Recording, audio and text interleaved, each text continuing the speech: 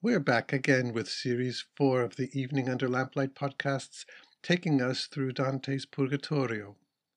We left Dante and Virgil last time rushing off with the newly arrived souls, rushing to the mountain of cleansing, no time to lose on this important and glorious mission.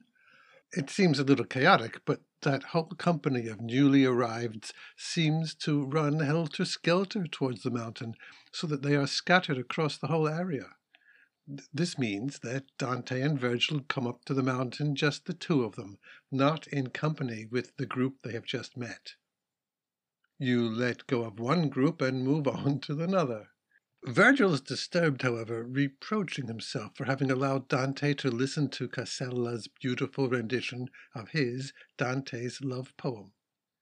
It was wrong to do that, as Cato had made clear. But Virgil's not apparently too depressed for long. He slows the pace, which allows Dante to look around him, especially up at that mountain, the highest in the world. And then he looks down and sees that with the sun rising up behind him, his shadow is stretching out on the ground before him. But wait, there's only one shadow. Where's Virgil's? In sudden panic, Dante turns to see if Virgil has, for some reason, abandoned him. Well, yes, Virgil is there, of course. Why are you getting so worked up, he asks. Don't you trust that I'm staying here to guide you? Oh, my shadow! No, don't expect a shadow from me. All of us souls without bodies are not thick enough to cast a shadow, even though we're able to feel pain and heat and cold. I know that may not make sense, but it's just one of the mysteries of God's creation, beyond human reason to understand. After all, only a fool would think that with our feeble human reason we can work it all out. Remember those Greek philosophers we saw in limbo, Aristotle and Plato and others, who thought that reason rather than faith could show them all truth? Remember that grief they felt as their longing for truth was ultimately frustrated? And here Virgil shuts up and looks disturbed. Of course, he's one of those, like the Greek philosophers, who never knew about the power of faith, one of those dwelling in limbo, relying on rational thinking only, not suffering, but always feeling incomplete. But now a new problem presents itself. They have arrived at the foot of the mountain, but the cliff is so steep that it's impossible to ascend. How do they get up there? Virgil doesn't know, and stands there pondering how to find the right way up, while Dante is absorbed in looking up at the places he's going to have to encounter very soon. But something attracts Dante's eye over to the left, a group of souls moving very slowly towards them. Look, master, Dante says to Virgil, if you can't find a way up, here come some people who might be able to help us. The sight of them relieves Virgil, who suggests that since they're moving so slowly, it might be a good idea for Dante and him to go over towards them instead of waiting until they arrive. Don't give up your hope, says Virgil, not giving up hope himself, since help has just arrived when it was needed. The two of them walk, Dante says, about 1,000 steps towards the group, and still the group seems far away, about as far as a strong arm could throw.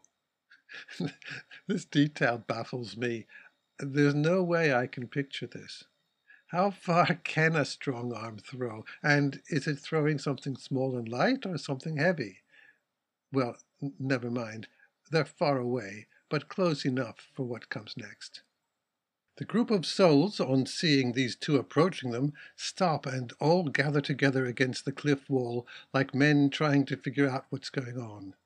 Virgil addresses them, "You blessed souls who have achieved your home in heavenly peace, tell us where we can find a place where we can start climbing up this mountain. We're anxious to get started and not waste time." They are all like a flock of sheep, all copying what their leader is doing, standing there waiting.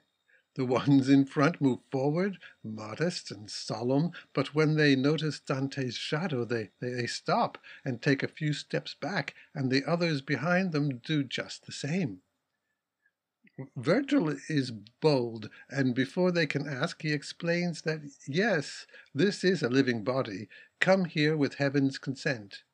That eases the soul's puzzlement, and they all, apparently in a kind of unison, tell Virgil to turn around and continue in the direction that they are traveling in. And so, having first encountered the community of souls newly arrived, Virgil and Dante now join this other group of souls, though they don't yet know who these people are. As they're walking along, one of these souls calls out for Dante to turn around and see if he can recognize him from back in the world. So Dante looks and sees that the man is blond, handsome, and aristocratic, but his form is distorted by a gash that has split one of his eyebrows. No, I'm afraid I don't recognize you, says Dante, at which point the soul points to a deep wound on his chest and begins a long speech that goes on for 34 lines, right to the end of the canto. This man reveals himself to be the shade of the great Manfred, one of the most prominent and controversial figures in the generation before Dante. I'll discuss his importance in a minute, but first let's hear what he has to say. Dante expects his readers to know that Manfred died in the Battle of Benevento, and as someone excommunicated would have been expected to go to hell. We have to know who Manfred was to understand his opening remarks.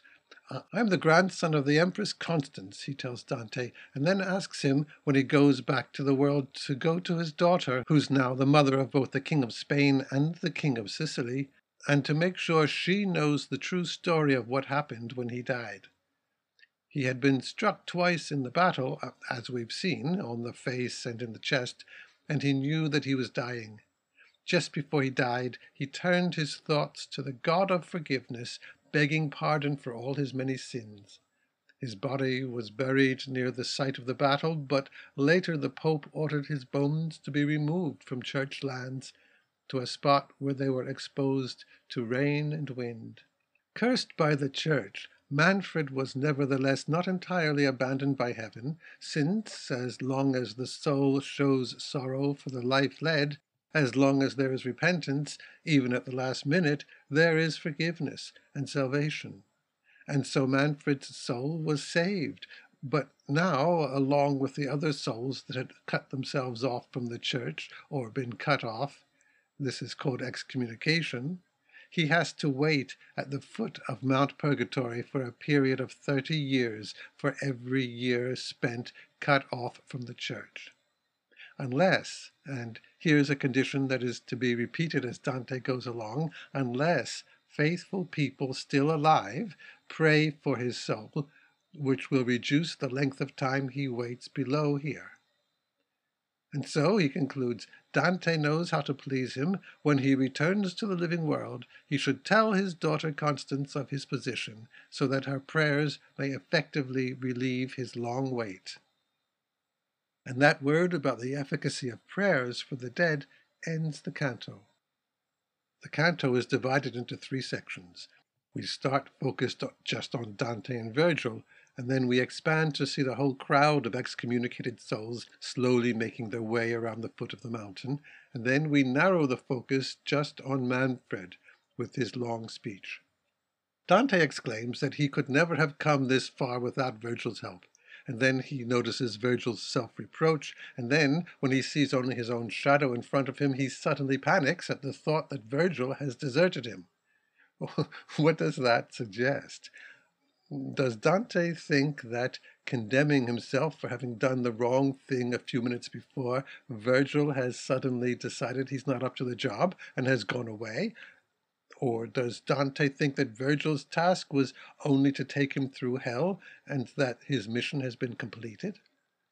Whatever it is exactly that he's thinking, it's an indication of Dante's insecurity at this point, here in this new strange land, a place where everyone but him will have no shadow. And does this suggest something more? Think about the significance of the shadow. There's that Jungian sense of our shadow selves, those parts of us we suppress, that we hide away, feeling guilty or ashamed of. Only Dante, still alive, carries this shadow self, but no one else does. There will be no shadow selves in this region. The whole self is exposed now, exposed and after a period of necessary pain, healed. The light shines completely through these beings, leaving nothing hidden. Well, Virgil has not disappeared, of course, and Dante's panic leads Virgil to explain the nature of his afterlife body, and presumably all the bodies they have met in hell and will meet here in purgatory. But as usual in Dante, the explanation is roundabout. What Virgil wants to say, first of all, is that he no longer has the properties of a solid body. Well, we knew that already, didn't we? His body, his real body, his physical body, lies interred back in Italy. But listen to how he puts this. I'll use the Hollander's translation. Evening has fallen there where the body that cast my shadow while I lived is buried. Taken from Brindisi, Naples holds me now. It's a little difficult. Let me read it again. Evening has fallen there where the body that cast my shadow while I lived is buried. Taken from Brindisi, Naples holds me now. Notice here how powerfully and economically Dante brings together in one image the themes of time, sun, body, shadow, and location. Major themes brought together briefly like a recurring motif in a piece of music. But why mention all this? We must read with the assumption that no detail is gratuitous. First of all, this roundabout image expands the moment from a small discussion at the foot of purgatory into a global scope, as Dante expects us to work out the geographical details. Our notes in modern editions do that for us, of course. What he's saying is that while it is early morning here in the southern hemisphere, it's evening in Italy. So far have they traveled, but they're still connected, if only in thought, to their starting point. But there's a little more here, too. Virgil does not just say that his body is buried in Italy, or even, more specifically, in Naples. He adds that his body had been removed to Naples from Brindisi. I think Dante must assume that his readers know that Virgil died at the port of Brindisi and was buried there, and that the Emperor Augustus, knowing the respect due to his greatest poet, had the body disinterred and buried with great honor in, or rather near, Naples. We should keep this in mind when we get to the final section of the canto and learn that Manfred, the great political leader, had his body disinterred too, by order not of the emperor but of the pope. But this wasn't so that he could be buried with greater honor, but so that his bones could be cast out into nowhere land, unwept, unhonored, and unknown, in Walter Scott's phrase. But here in purgatory, it's something of a topsy-turvy world, and while Virgil's body is buried with honor, his soul must reside in limbo, in the outskirts of hell, while the excommunicated Manfred, enemy of the Catholic Church, bones bleaching in the open air, can nevertheless achieve salvation. Virgil is quite aware of these contrasted destinies as he stands there now with his head bowed. This is appropriate for the poet who celebrated, if that's the right word, the lacrimae rerum, the sadness inherent in human life. Again the contrast, Virgil's sadness and the divine joy, the bright light shining down on them now this new morning. In fact, it's Easter Sunday of all things. Virgil and the others in limbo, as we discussed in Going Through Hell, represent for us that part of human life without the light of faith in a redeeming love shaping the world, and thus without joy. We've strayed a bit from Virgil's main point about the insubstantial bodies the souls have after death. They cast no shadow, but they can feel pain, heat, and cold, and obviously, though he does not mention it, they can see and hear and speak. How does this work? Do they have physical bodies or not? Well, the answer is that there is no answer, at least no answer that human beings can comprehend. It's one of the mysteries of the world that we should be content to perceive and accept, but not try to figure out why. Or as Virgil puts it, we should accept the quia and, at least for these things, not waste time with the quid. This quia and quid are scholastic terms from medieval philosophy, which we won't go into, you'll be glad to know. We won't go into them, but we'll just let Hollander explain it, which he does briefly and clearly as the advice to accept things as they are, without attempting to understand their causes. Now that might not sit well with us in the scientific age, where our chief concern is to work out why things happen so we can adjust them to the way we like. We want to find out the cause of a disease so we can work on a cure. We want to discover why a roof leaked so we can prevent it happening again. But here in Purgatory, we're dealing with a different, non-practical level of experience, where what is important is just to notice what lies before us or within us, and accept that this is present. And in the noticing comes, in a way we can't predict, the healing. It's hard to adjust to this way of looking at things, and that's why these souls have to spend so much time adjusting to their new condition. These souls, as we'll discuss in a minute, were excommunicated when alive, but mythically, they represent all of us as we make a shift, even for a few minutes, from trying to take personal control of what's going on to letting go of the things beyond us and opening to what is presented to us. As, in Leonard Cohen's words, we must leave everything that we cannot control. Back to Virgil, who is looking down and within himself, wondering what they should do next, while Dante is looking up and around him, and it's he who notices that crowd of souls coming slowly towards them. It's he who takes the lead now and tells Virgil what to do. We probably should remember that although Virgil had, according to the myth, traveled earlier down through the depths of hell, and had written about the underworld in the Aeneid, he has never before been here at Mount Purgatory, and so all this is as strange to him as to Dante. And yet, as we'll see as we go on, Virgil has been provided with more knowledge than we might expect. The company that Dante and Virgil meet up with is described as a flock of sheep.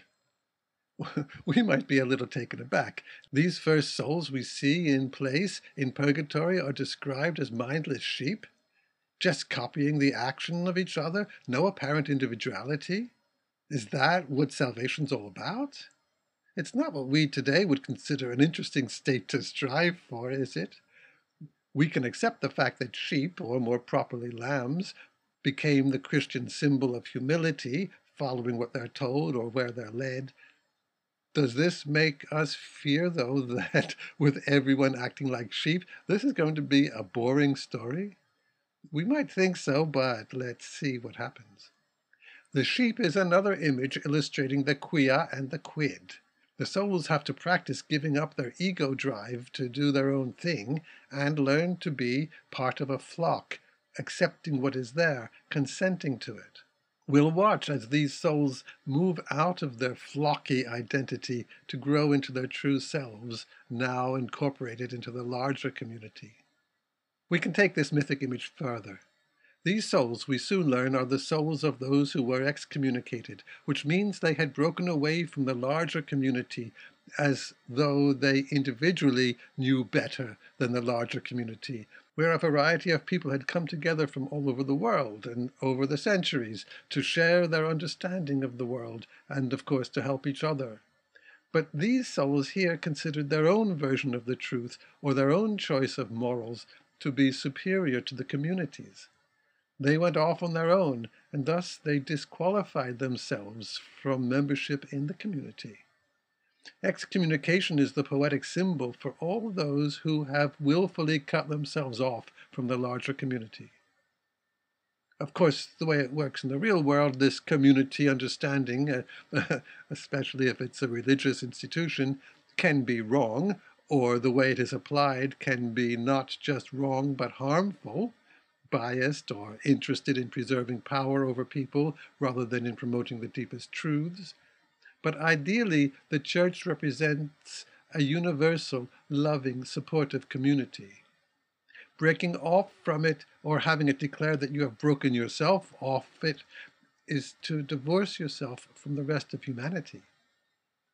I suppose we can see this in such ordinary things as people who refuse to, say, to join in New Year's Eve parties because they think these parties are stupid and meaningless, or those who won't vote in an election because they think all political action is futile. Or what's worse, though a smaller example, those who sit silent during a dinner party because the conversation just runs round and round commonplace observations about the weather or the children or, heaven help us, the grandchildren. These people have cut themselves off from the community. They have broken away from heavenly joy. They have made themselves, as we say, excommunicated from the community around them. But it's not hopeless. Through turning back, even just momentarily, these individuals Dante meets have in fact saved their souls and are now back in the fold. But they don't just automatically rejoin, and that's that. They need time to readjust to putting aside their self-will and their idiosyncrasies and submitting to being part of the group. And thus, they all practice walking slowly together as a group, giving up their individual will to the group's will. Salvation, we're reminded, is not an individual event.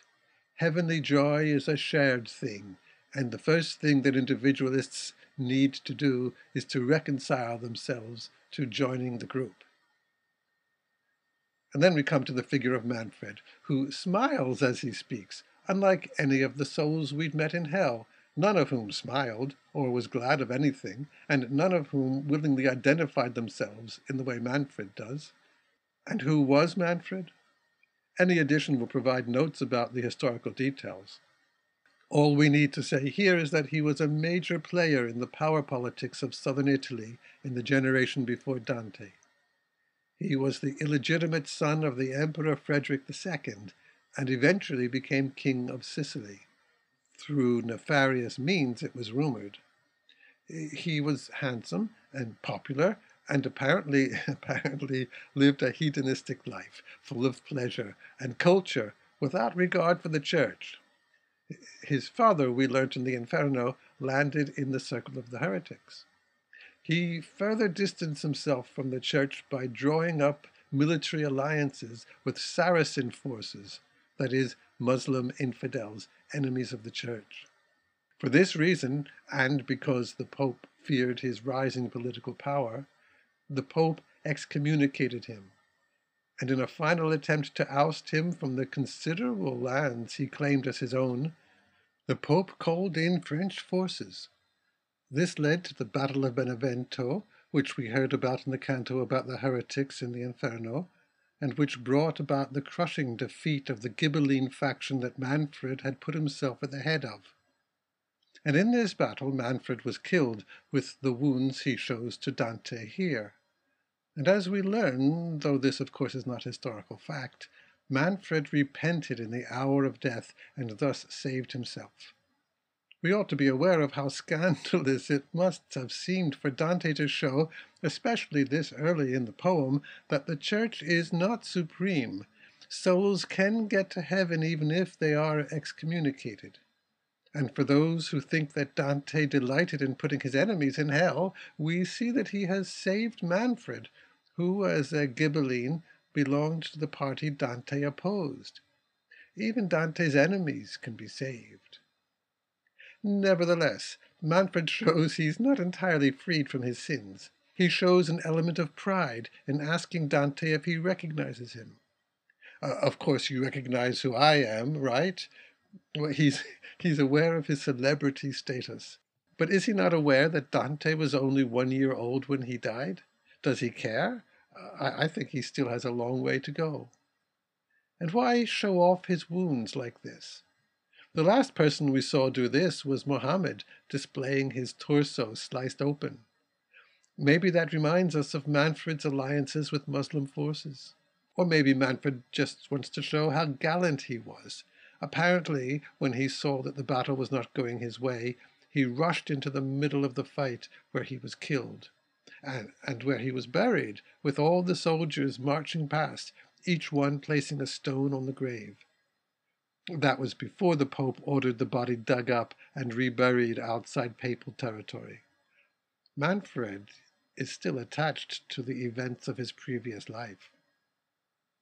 After recounting the story of his final moments, Manfred asks Dante to tell his daughter that his soul has in fact been saved. She should now start praying for his soul, her prayers, or anybody's prayers, having the power to shorten his time waiting at the foot of the mountain.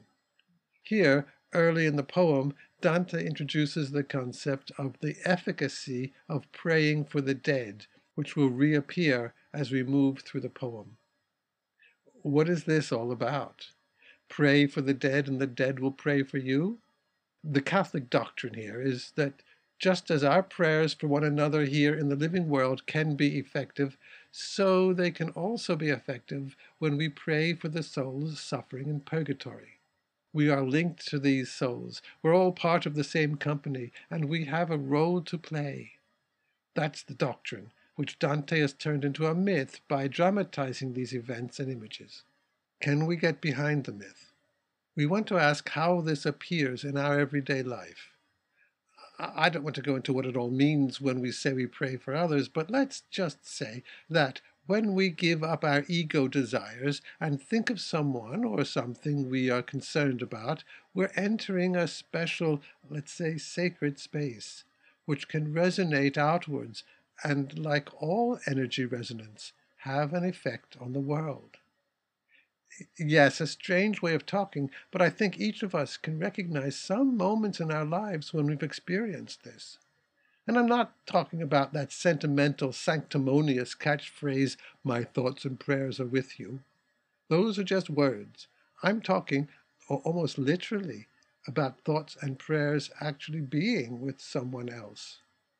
And then let's consider that these souls in purgatory are mythic beings, poetic images Dante is presenting to us, representing some aspect of the life we know now. These souls being purged and cleansed represent each of us in our life here on earth, when we turn from our ego, turn from our inner hell, we could say, and thus turning is the repentance, and in turning comes the healing of the stains our ego has sullied us with. You get that?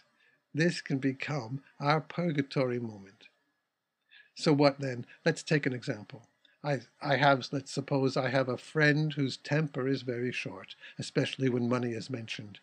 But when, for whatever reason, it doesn't matter, that friend becomes aware of this short temper, he can be open at some level to my thoughts and prayers.